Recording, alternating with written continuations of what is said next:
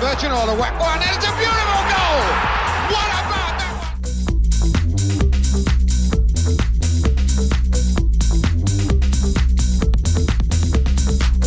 Stevie Claridge has given Leicester a place in the Premiership.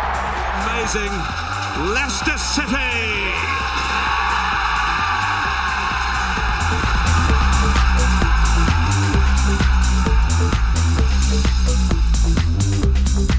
Hello and welcome to For Fox's Sake. My name is Pete Selby, and alongside me over the airwaves from Leighton Buzzard all the way up to somewhere near Sheffield, Rob Hayes. Yeah, isn't it weird that we do a Leicester podcast and neither of us live there anymore? It's been like that for a while, although I did notice Radio Leicester, it was Eddie Damon tweeting out the perfect Leicester pancake. Did you see that? I didn't. Oh, okay then. So what ingredients were on the Leicester pancake? Is this a test? Because if it's a test, I'm going to fail miserably. I have no idea.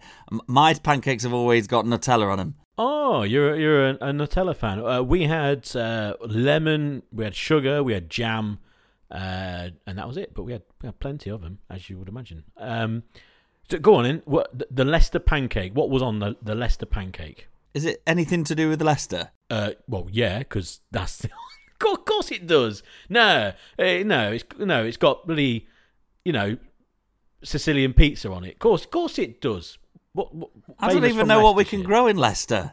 Okay, it has slices of Walker's pork pie. Right. Because it's from Leicester, like Red Leicester cheese. It doesn't have red Leicester cheese. Anything else? Walker's crisps. Yes, it had some crushed up Walker's crisps, and it had a smattering of Stilton as well.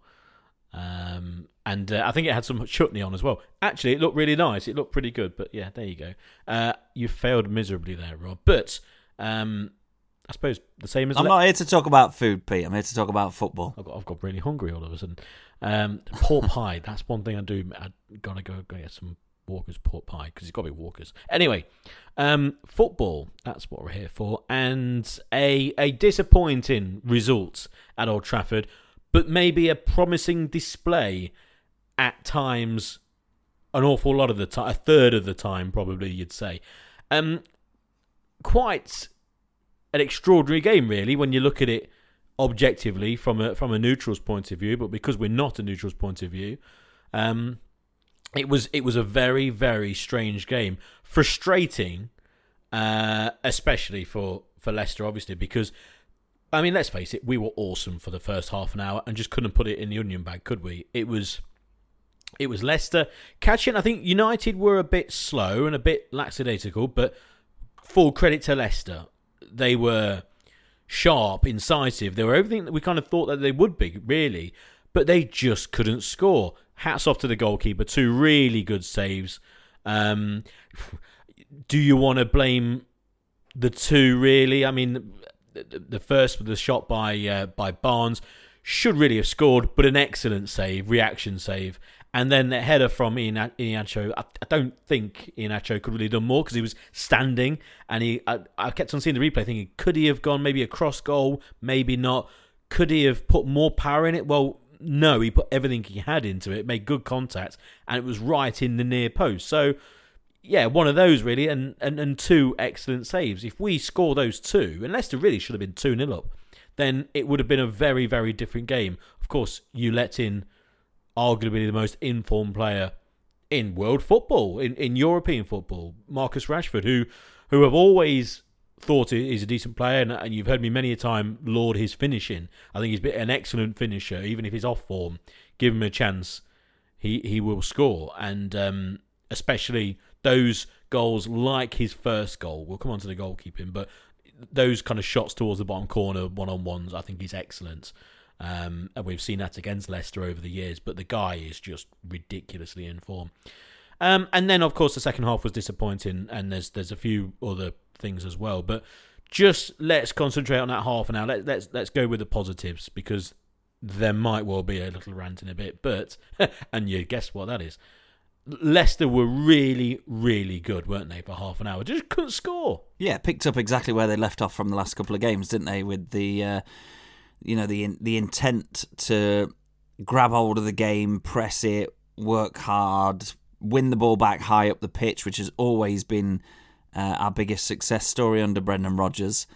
And, named the same starting lineup, so showed the faith with all of those players and said, look, go on, you're the ones getting the results at the minute, crack on. And everything was pointing towards another positive result, really, because the performance was absolutely there, like you say. I completely agree with you with both of those first half chances. I think despite the quality of the save from De Gea, I think Barnes has to score that. And that's an area of his game that we continue to highlight as one that he could push up to a higher level. If he increases his goal and assist return, then for me he gets in the England squad. And he's one of the most effective wingers in the Premier League. It's that final element that's eludes him quite often.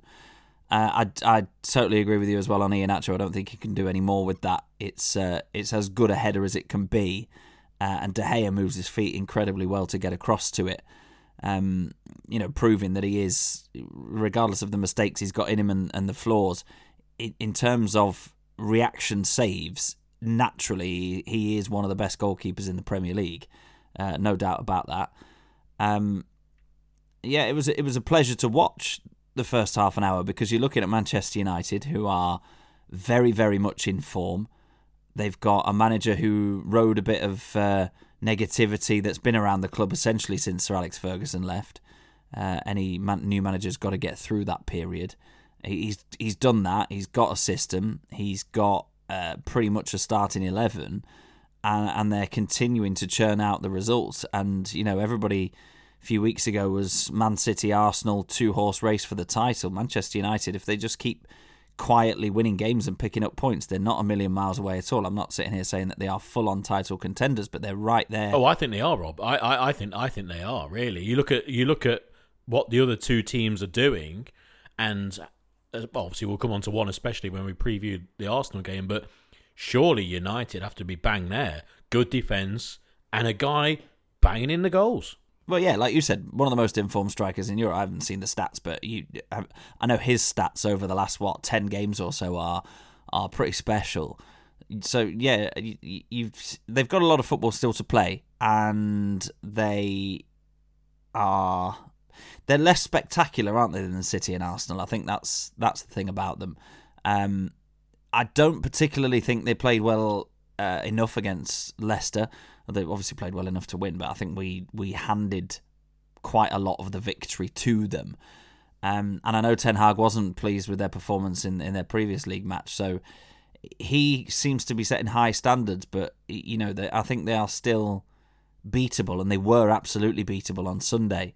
It was simply a case of De Gea in form, Leicester squandering a couple of early chances, couple of VAR decisions going the other way. I mean, I can't sit here and say that the entire result swings on any of those things, because there were still 60 minutes of football in which we weren't very good, and we sort of played into their hands, really. But I think Manchester United need one more gear to be serious title contenders. But if City and Arsenal keep dropping points, then maybe they don't need to be that. Maybe they can sort of be this stoic kind of keep picking up points kind of team.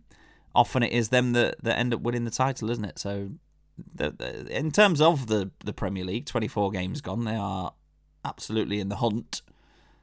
I don't know whether they will be in 14 games time, but we gave them a run for the money first half an hour, didn't we? We really did, and you're looking at these games and you're looking at the new players fitting in very well, and it gives you hope for next season. The problem is you're 4 points above the relegation zone in 14th place, and because of wins for Southampton and picking up points the likes of Bournemouth as well, who are outside of the relegation zone, it's very, very close. So you can't count any chickens yet at Leicester at all whatsoever. So that's intriguing, but also quite worrying as well at the same time. We'll move away from that first half. In fact, no, that first half an hour, it was so good. But I will just look at the look for next season.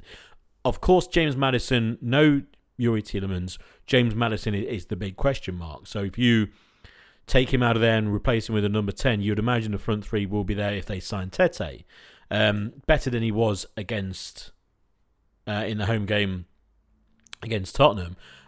Just the odd pullback, etc. Didn't quite find the right man. It was just that kind of game, but still showed an awful lot, and it adds an awful lot of balance to the side. Love the left-hand side again. Christensen getting forward, maybe culpable at the back, but I can only surmise really, because it was such a gaping hole that they ended up playing through for Rashford to score, that I think a lot of it was down to generally the frustration for not scoring and the confidence that was running through the side, the confidence that then moved into a being confident and playing with the ball to maybe being overconfident in searching for the goal that hadn't arrived, thus leaving gaps at the back. And Mendy, as much as he's camping around the midfield, can't do it all and can't cover every gap at all. And Harry Souttar looked a little bit silly in the middle, trying to jump on side. He was never going to reach the guy anyway, so it didn't really matter overall. But slightly, maybe a second or two, not ball watching, but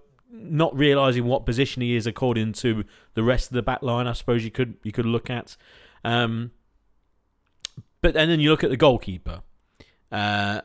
And we've said many a time, and I don't think anything's changed, and I think it will change. We need a new goalkeeper. It's pretty much, apart from replacing any first-team players who get sold, the number one thing to do. He runs, as much as Rashford will score past most goalkeepers in the Premier League in world football at the moment, I had zero confidence of Ward stopping them. And I'm not being funny, he looked quite dreadful. He looked very amateurish in theory, trying to stop those. Out of position, off guard, late in reacting to the actual shot, even though it was crisp and firm in the corner. For a number of the goals, actually, he was similarly like that. So, yeah, and one went straight through him, which it can happen to goalkeepers, but, come on, he should really have done better. And then you look at the VAR decision. But before we come on to VAR, in fact, actually, Rob, no, you go ahead with that Sabitzer challenge and Ward and obviously Fass as well. You go first. I think Fass is a little bit unfortunate in the way that he gives the ball away, because he's stepping up towards the central third of the pitch, and if that ball comes to him for what looked like a reasonably straightforward cushioned side foot volley, then that's exactly the kind of thing you want your centre-back to be doing, because in days gone by, you'd have... let's look at it from a point of view of, let's say, Wes Morgan and Robert Huth. I don't think either of those try that. And not that it's a particularly difficult skill, but it carried an element of risk, clearly, because it led to the United opener. But I think you probably see Morgan or Huth lift that side foot volley into a channel for somebody to chase. And I'm not saying there's a right or wrong approach, but obviously from a Brendan Rodgers point of view, Wout Fass has done exactly what his manager would have wanted him to do there, or tried to do exactly what he would have wanted him to do. And that's ultimately the difference between Leicester and Manchester United on the day. The clinical nature of it, when United were presented with the ball in the middle of the park with an opportunity to counter on Leicester City, they did it like bump, bump, bump, goal. Souttar is finding out very quickly that there is a huge difference between playing for Stoke and playing for Leicester. There's a huge difference between playing for Australia and playing for Leicester. The Premier League is much quicker than maybe even he realised, and he's got no choice but to learn from it and get himself up to speed as quickly as possible, because it's clear that Rodgers rates him more highly than the likes of Amartey Sounchu, Vestergaard, obviously, because he came straight into the starting lineup. He's got no choice but to get up to speed, or it'll be the chopping block for him in the summer, and there'll be another centre-back in his place. Simple as that. Danny Ward, oh my goodness. Danny Ward. When that ball comes through, right, if he's in a better starting position, he's got probably more than a 50% chance of getting out to that ball, either at the same time as or slightly before Rashford has got a chance to set himself to shoot, right? He isn't. Even when Rashford starts to take a touch and Ward is covering about 10% of his goal and stood still, you're looking at that going, right, Rashford's going clean through against any goalkeeper in the world. He's backing himself 95% of the time to score at the minute, the form he's in, probably even higher. He's looking at Danny Ward and he's going, I am 100% scoring this. There is absolutely no way I'm missing this. Because regardless of the fact that it's Danny Ward, name aside, Danny Ward has done nothing in those few seconds to make Rashford think that he might not score that goal.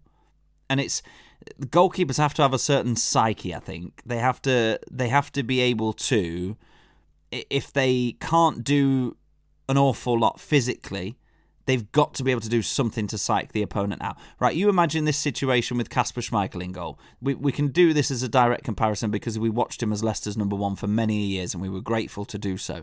He would have been scampering out of his goal, probably a little bit hot-headed at times, but at least it gives Rashford a decision to make. And if he was sort of on his heels a little bit like Ward was and he couldn't do that, he would at least have closed a bit of the angle, decreased the distance between him and the ball, thus reducing the amount of time the striker had, and he would have made himself as big as possible. There was not a chance Danny Ward was ever going to save that, and nobody believed that. So, neither, and Rashford didn't believe it. I don't think Danny Ward believed it. Danny Ward did not look like he believed he was going to save that. Sabitzer, now, I'll start by saying I can understand why the red card was not given, because if you watch it in real time, it's not the most forceful or the most reckless tackle that you've seen.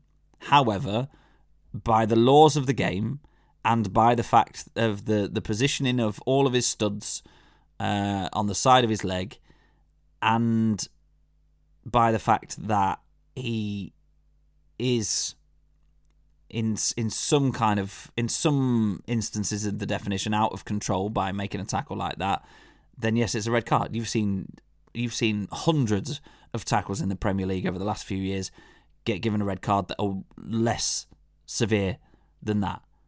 And what bothered me the most was the fact that the referee was not able to go and review it, or was not encouraged to do so, or didn't say, I want to have a look at it.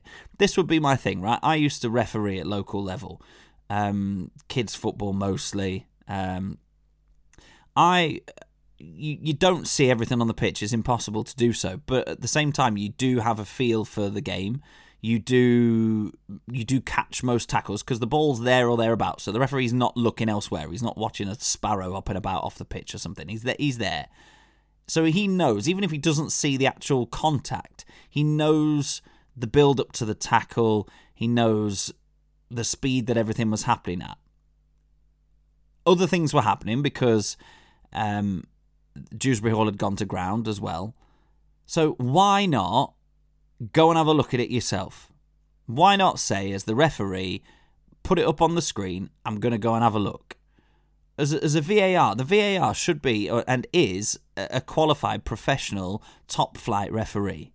So the VAR should be thinking, right, if I was in that situation, I'd want to have another look at this. Then the referee can look at the contact point, they can look at the studs and the height of it, they can add that to what they saw in real time, and they can make a more informed decision, which in the laws of the game, I personally think should have been a red card. The score was 1-0. So has this decision changed the outcome of the game? Fundamentally, it's difficult to say unless you're 3-0 down with 10 minutes to go, and you can argue, oh yeah, we would have drew 3-3. That's nonsense. So yes, is the answer to that. It has. I think, and we're recording this obviously many days later.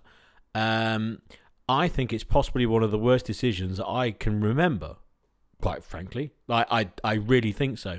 Couple of reasons. Now, the first thing I'd say, Stuart Atwell, the referee, I can fully understand if he's not actually seeing it in real time. I agree with you. He would have known something's happened from the shout from Vass, from also just being at the top of his peripheral vision, but he's obviously looking then down at Dewsbury Hall just below him. The fact that it's right just the other side, a few metres away, means he should be aware something's happened. So should he have then said, look, something's gone on there, check VAR, check that for me, you guys, in VAR, right? That's me being kind. He should have seen it, but I can understand if he hasn't. If you saw Ref Watch on Monday on Sky Sports News with Dermot Gallagher, it's quite frankly terrible TV because he is dull as dishwater, and surely after all these years of doing it, he should be a bit more kind of lively and going with his gut. And he did say, obviously, it's a red card. I thought Stephen Warnock got it absolutely bang on. He said that. He gave the benefit of the doubt to Atwell, but then goes, well, quite frankly, what are VAR doing? What are the officials upstairs doing? This is very obviously happened. The replay, does it look worse than in real time? I completely agree. And I agree, is it a forceful challenge? Well, it depends on what ometer you're looking at out of 10. I think if it's slightly more, let's say this is a 5 out of 10, I think if it's 6 or 7, then Wout Vass is not playing again for a year, basically, and his legs in two. That's essentially what it would be. The argument given that he's turned his body to try and flick the ball, I can completely see. I agree with that. But it still means that when he's gone in on Vass, he's sideways. Go to then Graham Souness's point at halftime, saying he's gone in side on the player. That's as if you want to do someone harm, then that's what you do. And everyone goes, oh, it's rich coming from him. Well, exactly. He knows what to do because he's done that throughout his entire career. So he was right. Definite red card. Ultimately, the guy's gone side on, knee high, onto Wout Vass, who is very, very lucky. Now, another part of this is, well, no Leicester players appealed. I'm sorry, what happened to the Wolves player, the third Wolves player? He went and got booked for going up to the referee. Just because we haven't surrounded the referee and Wout Vass hasn't rolled around on the floor, is that a reason? I think so. I think if Wout Vass rolls around on the floor and the game is stopped because of that, VAR then are forced to look at it and then may make his decision. That basically now says, right, if this happens, you've got to roll around feigning injury so the game gets stopped because VAR might well not look at it unless that happens. That's a very, very obvious thing to say. Another point, I don't think there's been one person, apart from anyone wearing a red Man United shirt, who's actually gone, I don't think it's a red card. It's absolutely dreadful to not caution the guy as well. No yellow card. People can argue about the Mendy tackles later. They were bad decisions by the referee. But I'm not looking at the referee here. He should have done better. I'm looking at VAR. I have absolutely no idea how they've not sent this guy off. Does it look like a red card? Yes. Does it tick every single box needed to be a red card? Absolutely. Like 100%. Does it look awful? It really is. It looks terrible. It's on his knee. I had to try and explain it to a guy at work. And like, I did the movement to his knee. He's like, how is this guy not been... I said, I know. It's not in a melee. It's on its own. There's no players immediately around him. It's, again, another reason why, and if you haven't heard last week, go and listen to the rant that I had. It's all about VAR not being fit for purpose. What the hell is going on at Stockley Park? I mean, to get VAR decisions wrong is in offside decisions is one thing. To not miss out a player and all this sort of thing. And Howard Webb's got rid of Lee Mason and he's taken control. This is a different kind of error. This is a fundamental error by the referee on the pitch, by the two assistants who's not seen it, by the fourth official who's not seen it or hasn't referred it on, by the, if they can, by the VAR people watching in Stockley Park. I would love to have known what they were thinking. Because if they, A, haven't seen it, then, well, how many replays did we see on Sky? So many replays. So they've obviously seen it. What were they thinking? Because essentially, as far as I'm aware, and I've seen a lot of coverage of this, I can only see people on Twitter who have MUFC in their Twitter handle as the only people, and a lot of them were saying it's an obvious red card, but a few obviously saying, oh yeah, it's not, and this and the other. I've not seen one person in world football who has seen it and gone, that's not a red card. It's a stone waller. And again, VAR is not fit for purpose. If they're missing this, one of the most obvious red cards I've ever seen, it's dreadful. It really is dreadful. And again, full credit to the Leicester players for not rolling around. Full credit to Wout Vass just for having his leg to being able to walk. Yeah, it's just a complete shocker. And you look at the 3-0, you can easily turn around and go, oh yeah, it's sour grapes. Well, quite frankly, yes, it is. But there you go, that's football. And you just wonder what else will go wrong. Now, obviously, we've seen this with Leicester. I don't think there's been a decision similar to this. They tried to find a few on Sky. They tried to find a few that were given. And there was one in particular, which was Bruno Guimarães' tackle, which I think was the live game on Sky. I think it was an evening game. I could be wrong there. Where it all happened quite quickly. And it was against Southampton, because I remember doing the commentary. And in real time, you couldn't quite see it. He came towards the player, whether it was Ward-Prowse or Stuart Armstrong. And when he came in, his foot was very slightly above the ground. But then it made contact fully on top of the boots / ankle of whoever it was. DC possibly something like that. But anyway, and then the referee goes to the touchline to have a look, and he gives the red card. And then it was only on the replay when you went, oh yes, that is, you can see the decision. Now, how the referee then hasn't been told even to go and have a look? He would only need one replay to go, oh, right, yeah, I was looking at Dewsbury Hall. That's a red card. To not be referred to even have a look. This is the fundamental of it. It's not been checked. The referee's not been told to go to the touchline on the most obvious red card that's I can remember for a long, long, long, long time. That, and I'm not going to go down there, oh, they're all sitting there wearing Man U shirts, or it's a big team and this, that, the other. Oh, if it's the other way round, Stonewall red card. But that's what I don't get, Rob. That's what I don't get. How has he not been referred to have a look at it? How have they not decided you don't need to have a look? It's an absolute Stonewall red card. You've just missed it in real time. That's what I want to know, because I can't comprehend how they've come to that decision. It's a farce. It's not fit for purpose. And if they can't get that right, let alone the offside, then what are they going to get right? And yeah, it's just so poor and amateurish. It's ridiculous, really. But because Man U go and win 3-0, it's going to quickly get looked over because it didn't really matter. But of course, if people were watching the game, they would do. They'll know that it did. I think you've just found the podcast title there, haven't you? VAR farce. Yeah, that's a good one. I like that. I'm quite pleased with that, if you can tell. VAR's supposed to remove, as far as possible, remove the element of human error from refereeing. Particularly because you look at the Premier League now, the players are fitter and faster and technically more able than they ever have been.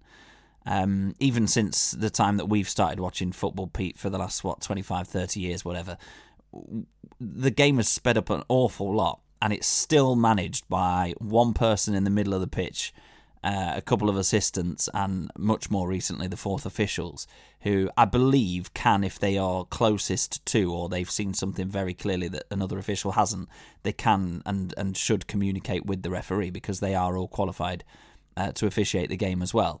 But it's very clear that you can't see everything all the time. It's physically impossible. And yes, if the referee has missed it, the VAR has access to all the cameras, every angle that they could possibly wish for. Look at how good technology is in broadcasting these days. You can see everything from every angle, slowed down, zoomed in, whatever you like. Now, I would be really interested to see and have a breakdown published of the decision-making process that led to no red card for Sabitzer. And I think that transparency is really what people are wanting from VAR, because you're never going to 100% eradicate errors. They are going to happen. You know, somebody can be snoozing the weekend before at Stockley Park and not see the player at the very top of the picture, especially if they've zoomed in to do their offside lines. I can, to a point, as very rare occurrences, I can accept that. It's going to happen. But there is no excuse for this, because, as you said, the broadcasters themselves showed countless replays. And are we sitting here thinking that the referee hasn't seen it, therefore the VAR hasn't even bothered looking for it because they haven't had anything referred to them, if they've not seen it on the screens either, and we've just kind of moved on? Are we at a point where the referee said, I think something's happened there, can you have a look for me? And they've had a look and gone, yeah, no, it wasn't really anything, he didn't hit him that hard, we can crack on. You know, what has happened? That's the frustrating thing here, because if the PGMOL or whatever they're called come out afterwards and say, right, this was the decision-making process behind it, then you can start to understand it a little bit more. I don't think Howard Webb will go for that level of transparency. I don't know whether that level of transparency is offered to the clubs. I know Howard Webb has personally apologised to various clubs for the previous weekend's errors, and as you said, Lee Mason has found his career very abruptly ended because of his mistakes. But we'd just like to know what's going on. There's no reason why they shouldn't as well. I know to kind of, it's good to look at other sports, but I don't like the fact, it works there, why can't it work here? Yeah, it's quite a simplistic point of view. It's too complicated for that. But also, why can't we, maybe not in real time, but we don't know why that wasn't given. So, but why not? I agree with you. One of the first things, why can't we find out what the decision was? It took an awful long time for the explanation of, well, basically, we were looking at the wrong handball in the semi-final against Aston Villa a few years ago. Sorry, we're looking at the wrong handball. We're just idiots. Oh, okay. You weren't probably watching the game, so you didn't witness it. The whole point of, if VAR officials are in the stadium, they get a better grasp on what's going on. They'll be able to hear the appeals for handball and realise that there's actually two instances rather than watching on TV from a distance. You know, the cheapness of doing it for the richest league in the world. But there we go. There's a different argument as well. Sorry, carry on, Rob. It would make it less frustrating because you're not asking why then. You're not asking, what if this, what if that? You're saying, okay, thank you for holding your hands up. It'd be like if one of us made a mistake at work, any regular person listening to this who's not a referee or a VAR official, if you make a mistake at work and somebody says, "Oi, what happened there?" You go, "I'm really sorry, I messed that up," or I said this when I shouldn't have, or I sent that to the wrong person, or whatever. I accidentally damaged that. You say what happened. Your boss or whoever else has got any kind of interest in what's going on, i.e. in this case football supporters, you might get a little bit of a backlash from it, but surely not anywhere near as much negativity as what's been produced on the last 10 minutes of this podcast. Because you go, right, okay, they've come out, they've said that because Dewsbury Hall had gone down, the ref didn't see it, and the VARs were, I don't know, were they checking the Dewsbury Hall thing? Were they doing something else? Who knows? And you go, right, they missed it. It's happened. We can try and move on.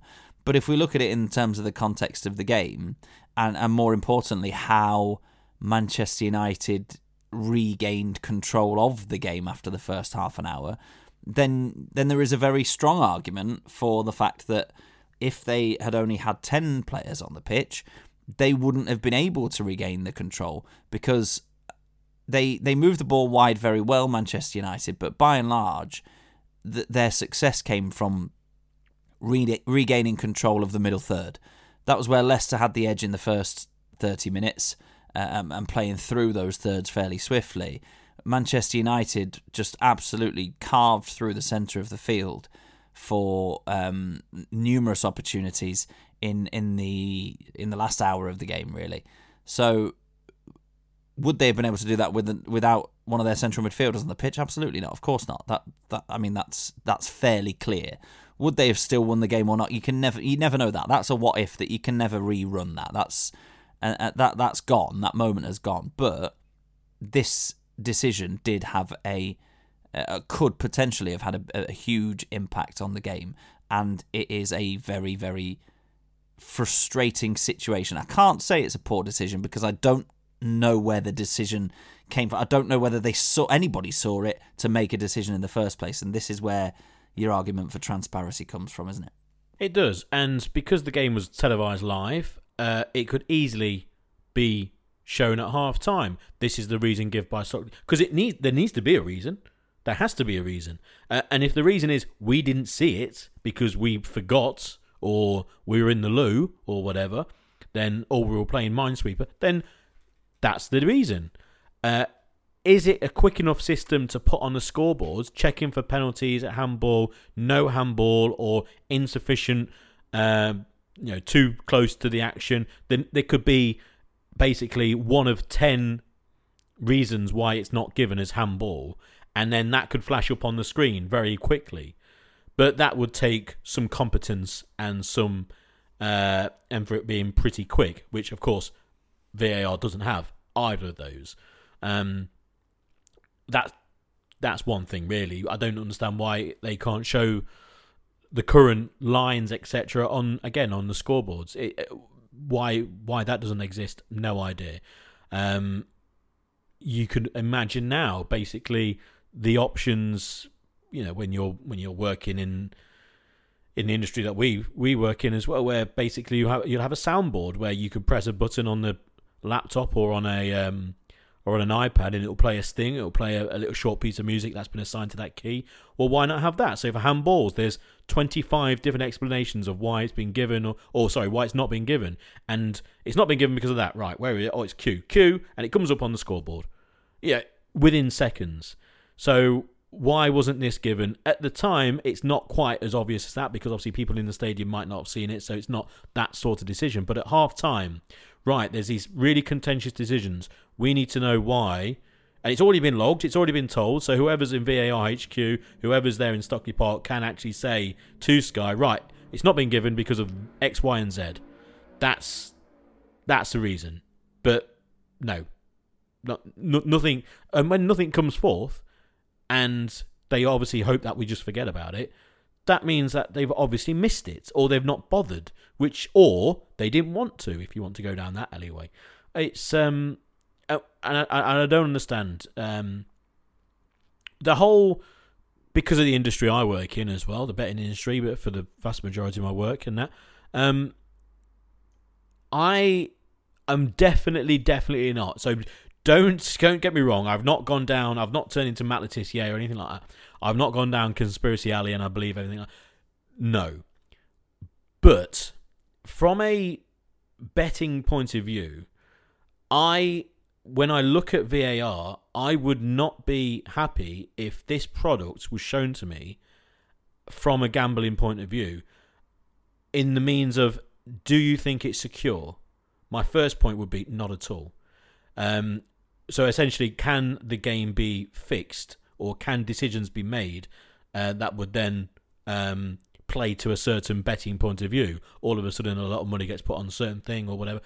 I would not be secure because I don't know, A, who's in there, B, the decisions coming out of there are really poor at the moment, and also there's been given no excuses for these errors.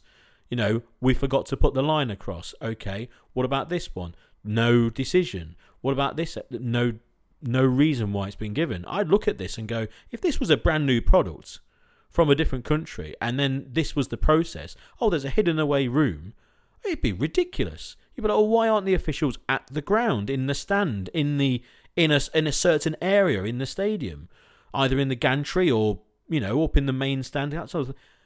Why is it locked away in some mysterious? You wouldn't be happy at all with it, but because it's the Premier League and because it's you kind of go ahead with it. Now, I'm not suggesting anything like that's happening, but the optics from a fan are dreadful We don't get the replays in a stadium. If you're in a stadium, you've got absolutely zero clue what's going on. No idea.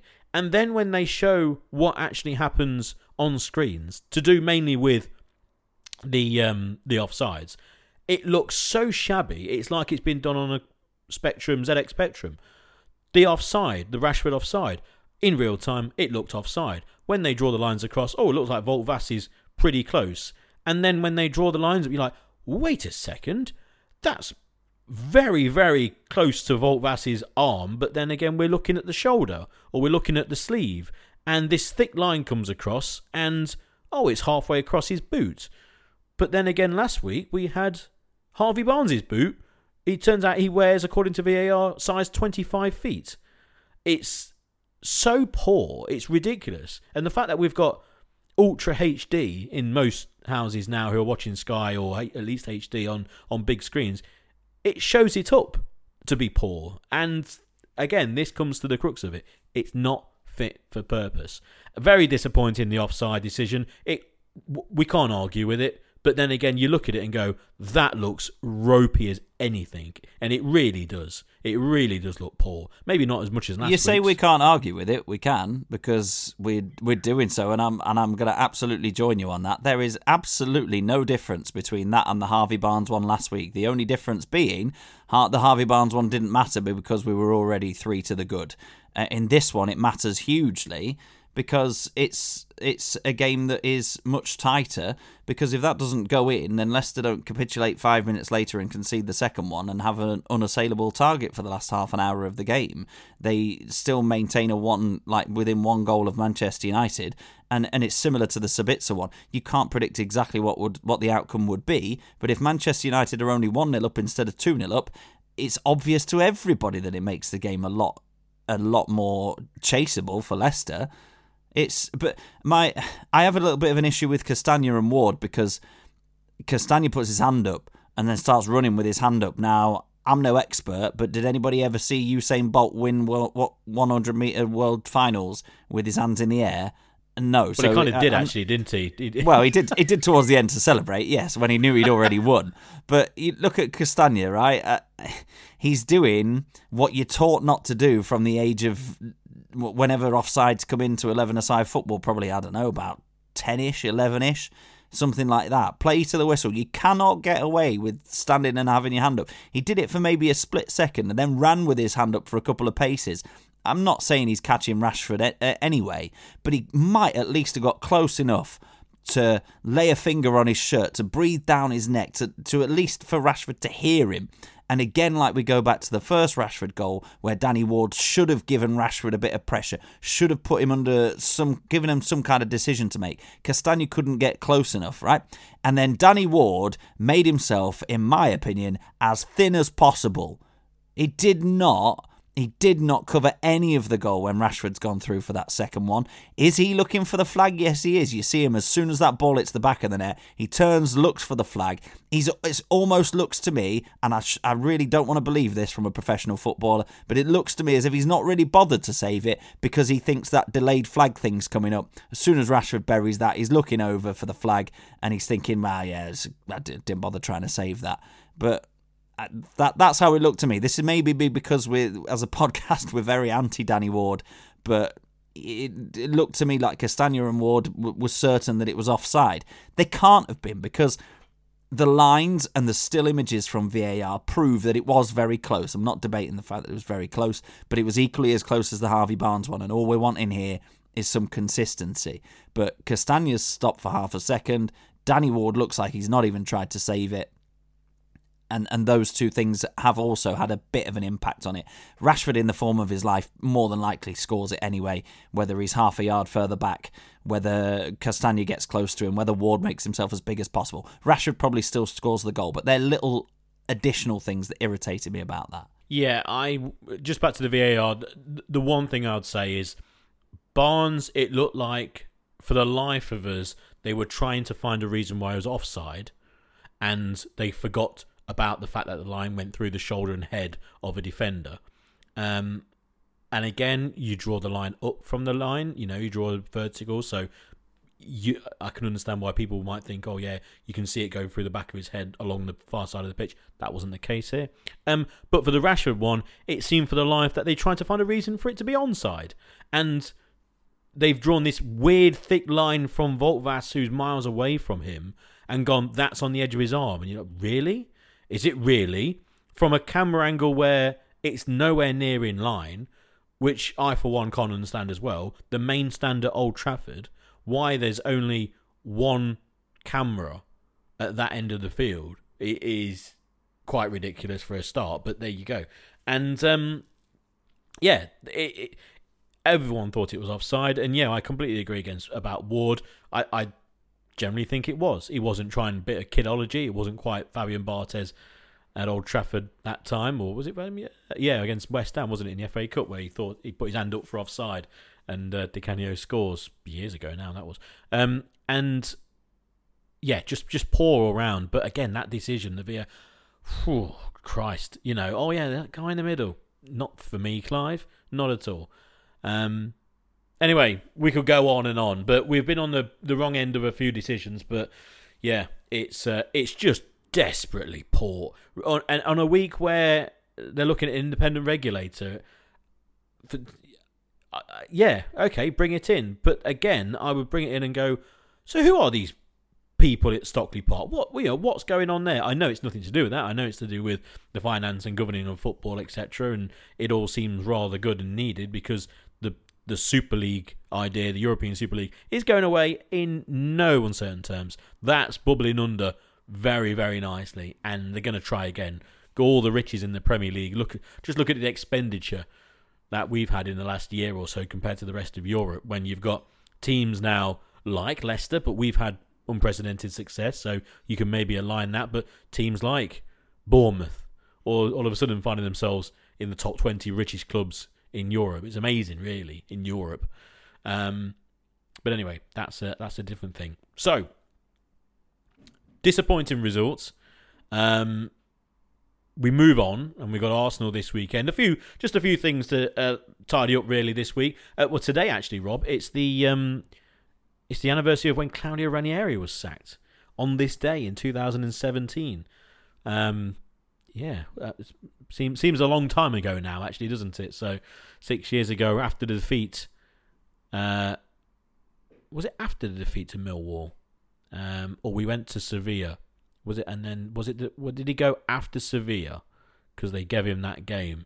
But yeah, I think it was after that, because I was at Millwall and he should have gone then, and it was the Sevilla game he went afterwards. But yeah. And very strange. If you remember back to the time, Rob, it was everyone in world football thought it's a very harsh decision. He shouldn't go. Apart from, I think, the majority of City fans at the time, and it was proved to be a very accurate decision because we then stay up, and obviously then what's happened since is all from that. An absolute legendary hero of a guy, or a genuine hero of a guy, but he needed to go, didn't he? At the time, he really did. I'd have sacked him a few weeks earlier against Millwall, because that was awful. Yeah, short-term manager, but the short-term that he had at Leicester City was unfathomable. I almost want to say unbelievable, but I know friend of the podcast, Mark Perkins, it's his least favourite word because it can't be unbelievable because it happened, so it is believable. But he did the unthinkable, really, didn't he, in his short time at Leicester? And at the time, yes, it felt a little bit like, I can understand why the rest of world football were like, oh my God, you can't sack that guy, he's won you the Premier League, blah, blah, blah. Yes, he did, but we were in a very real danger of not being in the Premier League the following season and suffering the difficulty of being relegated straight after winning the Premier League. So I don't think anybody now looks back at that second season as their overriding memory of Claudio Ranieri. Everybody, as soon as you say Ranieri, you think, right, won the Premier League, absolute gentleman. He changed the club's fortunes and the club's stature in world football arguably forever in that short period of time that he was at Leicester. So yeah, it's all, anything you say about Ranieri, from my point of view, is positive. I suppose the other thing as well, kind of away from Leicester per se, but football related, sad news today. John Motson passed away. essentially the voice of football for an awful lot of people listening to this. They'd have their own commentators, etc. But because he commentated for so long, it would be a very young listener to this podcast who would not either know the name John Motson, but maybe never heard him commentate, or it would be a different generation, and that's just how time goes, isn't it? But yeah, obviously very sad, but just looking back at his career, I mean, everyone thinks the sheepskin coat in the snow at Wickham that time, and that obviously made him famous with the goal against Newcastle. Ronnie Radford, who died only a few months ago.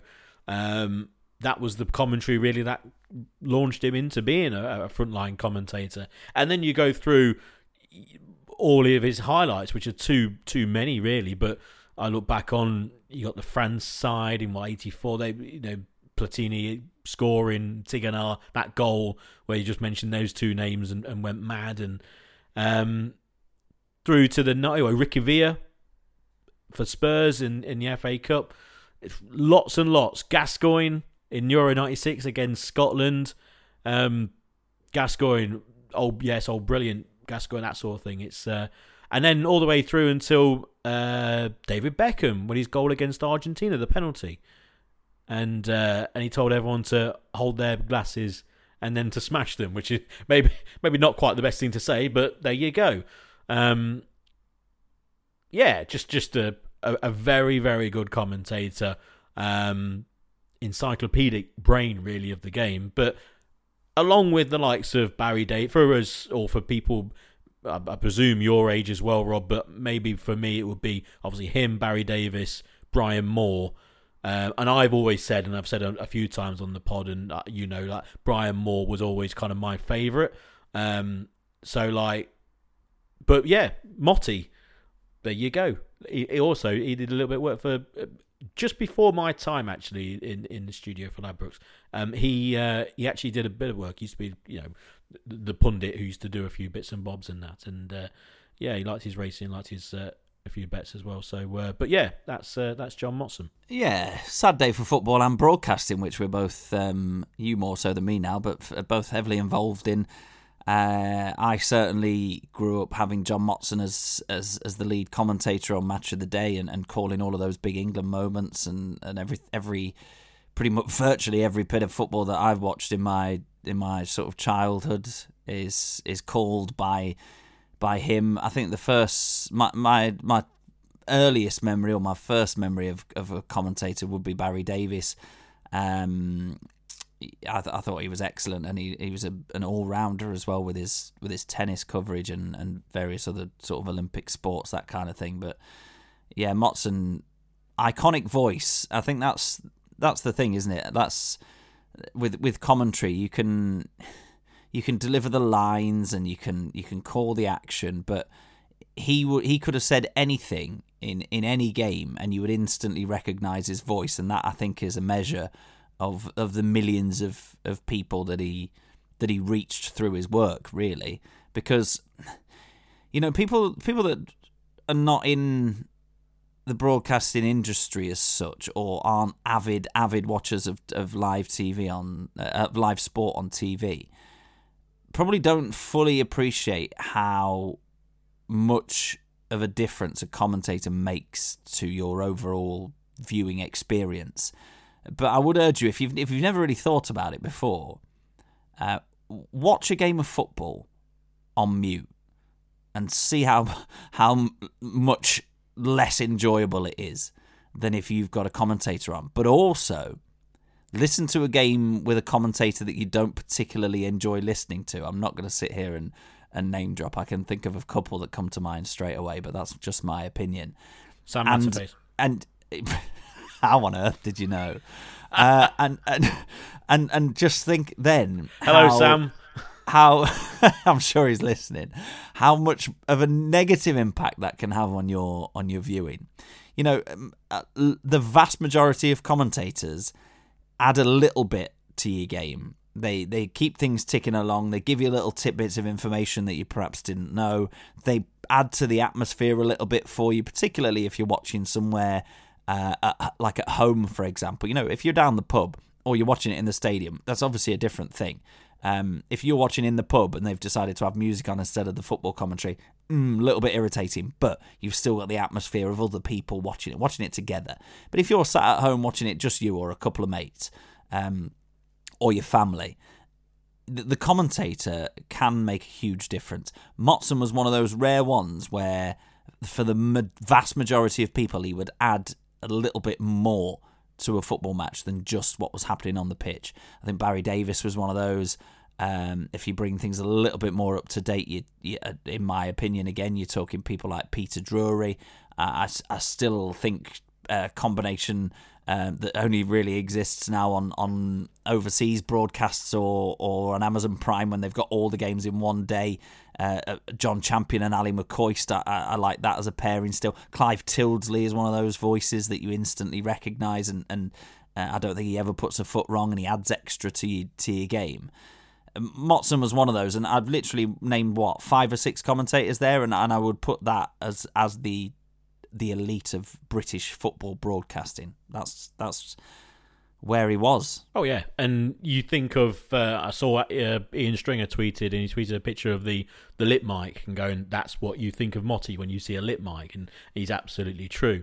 I think the one thing with Motson that I really liked was in his latter years when he stopped becoming the BBC's frontline England commentator, when he was, and rightfully so, moved to one side and other people kind of taking over, because it got a little bit, not too much is wrong because of what I'm about to say, but it was time. It generally was time. And he had the Match of the Day gig. But then he started to work for 5 Live for a little bit, and very latterly for TalkSport, which I don't really listen to, so I didn't really hear him there. But when he worked for 5 Live, and this would have been a guy at the time in his late 60s, and he was, I don't want to know really how he's died, etc., and all that sort of thing, but like, always came across as a slightly frail-ish kind of guy when he got to that age. Anyway, he started working for radio, and obviously with radio, you have to be a lot more descriptive, and of course what we do when we do football commentary, and what I was doing out in Qatar, etc., is the ultimate in descriptive work, being an audio describer, so literally going over the top in describing everything that's happening, because that's the nature of what we do. Radio, then you don't have to, but you still have to build the picture more than TV, and then you got TV. So he moves into radio, and on 5 Live, I thought he was excellent, and it was very interesting to hear him, a guy I've seen and listened to on TV for years, for decades, and then to be slightly over the top when it came to the end of his kind of TV main frontline career. And then he comes on 5 Live, and I'm thinking, oh my God, this could be a bit of a nightmare, really. And it was brilliant. It was absolutely brilliant. He was more descriptive because it was radio, and it was John Motson. And you could almost hear him really enjoy that kind of challenge, that, you know, the change in tone, the change in style, which is a big change from radio to TV or back the other way. And that was really good. I really enjoyed it. It didn't last an awful long time. But when it did, it was, again, weather for all sorts of different reasons. 5 Live's output's been always very good in that when it came to the commentary. And of course, they did change from having a couple of commentators to just having the one. But so maybe it might have been slightly too much, who knows. But yeah, but that's John Motson, just a little bit extra. But yeah, very, very sad. I tried to find a picture, actually, of him. This is one thing you can do when you're listening to this. If you can find a picture of him, something to do with Leicester. Leicester tweeted a picture out of him being given the Silver Fox to mark his 50th anniversary of being in the game and all that sort of thing. I tried to find a picture of him at Filbert Street or something. Very, very quick Google search, but I couldn't really find one. So I tweeted out the picture of him in the snow. Quite a nice story about the guy who actually took that picture through the railings. And he was absolutely freezing when he took that picture. He went down to take it. You could see it on Twitter. And then obviously that became very famous, the broadcast from him being stuck in the snow, etc. at Wickham. But then apparently Motty came over and gave him his flat cap and his jacket, because the photographer, who I presume was a young lad at the time, was freezing cold. But yeah, if you find a picture of him at Filbert Street or or maybe at the King Power, maybe at Filbert Street, an old one, then just post that on Twitter at FFSPod. Just find our post and just reply to it with a picture, because I couldn't quite find one. Any more on Motti for now? No, I think let's bring it back round to Leicester and have a look at this Saturday, 3 o'clock kickoff against the league leaders. Very interesting contest. Yes, it is. We've got we'll do the top 10 in the dream team, in the fancy at the end of the podcast. But we'll just touch on then the game coming up, because, well, Arsenal top of the league, they got a real bonus, didn't they, with Man City drawing at Forest, absolutely all over them, and wonderful Forest goal, wasn't it? The Chris Wood tapping at the back post, but a lovely move. But City completely dominating, and how they didn't win 3-4-0, no idea. But Arsenal top of the league by 2 points and a game in hand over City. And the thing with Arsenal, it's a bit like the Spurs game. You know you can get at them, and there's always kind of goals in our games. They're playing so well. You have to feel, Rob, that if Leicester, and I am presuming your score here, or going to guess really, but you have to feel that Arsenal are going to score. Anyone's going to score against Leicester. I think that Leicester are going to have to go 3 or 4 here, because I can see Arsenal scoring 2 at least. Their forward line is, dare I say, we are similar-ish in our last few games. Incisive, dynamic, balanced, settled.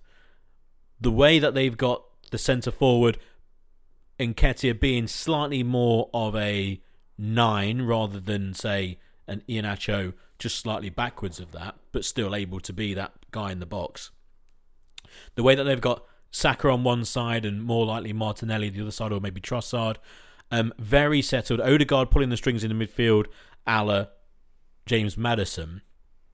By the way, I've got a side bet at work with a lad at work, one of the producers. At the start of the season, we had a bet, it's a pretty sizable bet between us, and it's goals and assists added together, and it's Maddison versus Odegaard. And they're bang on the same, by the way. They're exactly the same when you add them both together. So, and then you go back through the side. So they do kind of match up. And the thing with Arsenal, they're playing such slick football, and the way Leicester's defence at times crumbled against United, you have to feel that Ward's going to have a good game.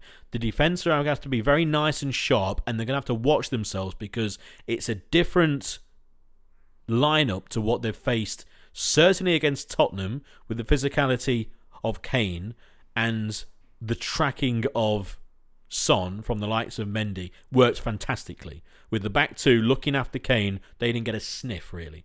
And then you go to Old Trafford and you look at them and go, right, buzzing around all the time, running down the slight channels, exploiting that, which they did overall for the goals. And you look at Arsenal and you're thinking very similar. They're going to have to really watch themselves. This is a side who the likes of Suter will not suit, essentially. It's going to be very, very difficult. I'm looking at Arsenal coming to the King Power and thinking we've got at least a couple of goals here. Leicester, on the other hand, can you take the game to Arsenal? Yes, you can. It's got all the hallmarks of an absolute cracker, a really, really good game. But I look at the Arsenal defence and go, we can get at that. Our forward three must be licking their lips. You've got James Maddison. If he can get the better and get away from the shackles of Xhaka and Jorginho if he's playing, then that's going to be important. It's going to be interesting to see the lineup. I can see Leicester going exactly the same lineup if everyone's fully fit, rather than have a Yuri Tillemans in midfield. Just to have someone like Mendy sit on an Odegaard and say, no, you're not going to dictate the play. Because if he does, then we're in serious trouble. And I'd look at those forward four for Leicester and I'd say, we might not need that incisive pass from a Yuri Tillemans. You'd love it. You'd absolutely love it every single day of the week to slide in those balls for the wingers or through for Iheanacho. But I'm looking at that midfield and thinking, I want Keenan Dewsbury-Hall and I want Mendy to be all over the place. I want them to be closing down, hustle, harry, kick, anything to get Odegaard off the ball, stop him pulling the strings, helping out with the defence as well, and having James Maddison, who will come back and do his thing, have him occupy the likes of Jorginho so they can't pass the ball back to him. A wonderful playmaker. I think it was a brilliant signing by Arsenal. When Mendy and Dewsbury-Hall are doing that, I want Maddison to be near him, because the one thing Maddison has, and over Granit Xhaka, is if he's sitting on those players, if he's the disruptor, Maddison, if he's there saying, right, you can't pass the ball back because I'm marking him, as soon as Leicester pinch the ball, interception, or it's a tackle, clean tackle by Dewsbury-Hall or Mendy, I then look at that and go, give the ball to Maddison, because he has, even though we know he's not got express pace, he can get away from a Jorginho. And he can get away from Granit Xhaka, who would probably try and bring him down and foul him. And that's where I think Leicester can hurt Arsenal. It's when we get the ball off them in a deep position or middle of the park. And as soon as we get the ball off them, I can see Leicester being instructed by Rodgers to move the ball forward so quick. It might be quite loose at times because they do it really quickly. The two wingers out wide stay out wide. Their fullbacks, as much as they like to go on, you can get at them. And that's what I think Leicester will do. I think they'll try to move the ball forward so quickly to get it to Maddison, and then we're off. Because Maddison get away from their players. I can see, for a start, a possibility of cards in that area of the field. Jorginho, Xhaka, on Maddison, certainly. And if they get booking early, sit on them and get them sent off, essentially, by fouling.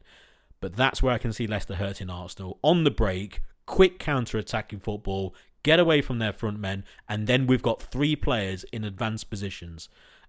Maybe not the game for the likes of Christensen to go bombing on, probably holding back a bit, and Castagna as well. I can see them just being a bit more restrained than they were against Spurs. Because at Spurs, they could just bomb on the whole time. It was absolutely fine. We could have two wingers out wide. This time, stay back, and I think stay forward for the wingers. And that will leave that midfield very open. And that's why I think they'll play the likes of Mendy. And I think Mendy would almost be pretty much sitting on Odegaard, him or Dewsbury-Hall. That's how I can see the game being played. I think it's going to be very open. And I'm going to go for a City win. But it's going to be 3-2. It could even be 4-3. It's going to be first game on Match of the Day, no question about it. Leicester are going to concede a minimum of 2 goals. I was just looking at the league table there, and Leicester have actually conceded the second highest number of goals in the entire Premier League now, 41, only behind Bournemouth's 44. So there is no chance that Leicester are keeping a clean sheet. However, we have scored 36 goals, which is more than double some of the teams around us. So you would also back Leicester to get on the score sheet as well. I don't quite share your optimism about a victory. I think it does hinge entirely on Maddison's availability, because there are question marks over whether the knee's going to hold up, whether he's going to be able to play or start or come on. We're not totally convinced at the moment. I don't think in a Leicester performance that wasn't great for the last 60 minutes against Manchester United, I really don't think he was very good at all. He wasn't the only one. I'm not singling him out, but this game for Leicester, this game hinges on him, as much of our season does. To be honest, we're a million times a better team when he's in the team. Everybody else can do their job really well, but you still need that moment of magic. The player that's going to occupy more than one Arsenal player, the one that's going to make those incisive and decisive passes. So if he's fit and he starts and he's at it and he's not thinking, oh, my knee's a bit creaky, then we've got a chance of getting a result. If he doesn't start and isn't available, I don't really see a way for Leicester to win the game. So because I've decided it's going to be the first game on Match of the Day, and we're going to lose, and we're going to concede plenty of goals, I'm going for 3-3. Oh, a Filbert Street classic. A 3-3 thriller. Well, I mean, essentially, if he doesn't play, if Maddison doesn't play, I agree with you, but that would be naturally just a Yuri Tillemans then would just come in for him, and it would be the same. It would be exactly the same. You'd have those three being the midfield three, with akin to someone like maybe Dewsbury Hall being given a little bit more license maybe to get forward. So I'd imagine if Maddison doesn't start, I don't think there would be a massive change in the lineup at all. I think it would be a very simple decision. Bring in Tielemans, have those three a bit more closer to each other, but essentially the same rules apply. It wouldn't be as good because obviously we want Maddison to be there, but he's essentially the best player in the side at the moment, isn't he, or in the club? But looking forward to that. And just the final thing in the podcast, we're just going to run through the top 10 of the FPL.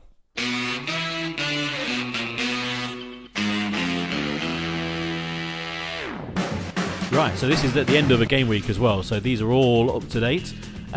First of all, Rob, actually, let's just touch on the fact that I'm still ahead of you by 2 places and 4 points, 56th and 58th place. I'm coming for you. Anyway, here's the top 10. In 10th place, up into 10th place, it's Rob Baker with FC Bakelona, 1,504. Up into 9th, Paul Towers, FC Bobby Dazzlers, 1,505. Down into 8th place, Liam Squires with Glasgow Chelsea with 1,508. Up into 7th, Ash Taylor, TaylorMade, 1,513. Non-mover at 6, Ryan Gallagher, Amati Party, 1,514.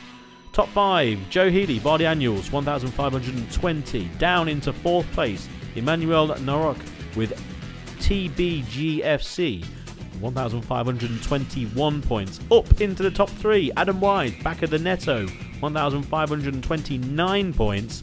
Down into 2nd place, Aman Gulati with Team Dalek, 1,534 points. And a new leader, it's Jack R, Emerson Blues, with 1,543 points. So the top 2 have flip-flopped in the For Fox 8 Podcast League, and not a lot between the others as well.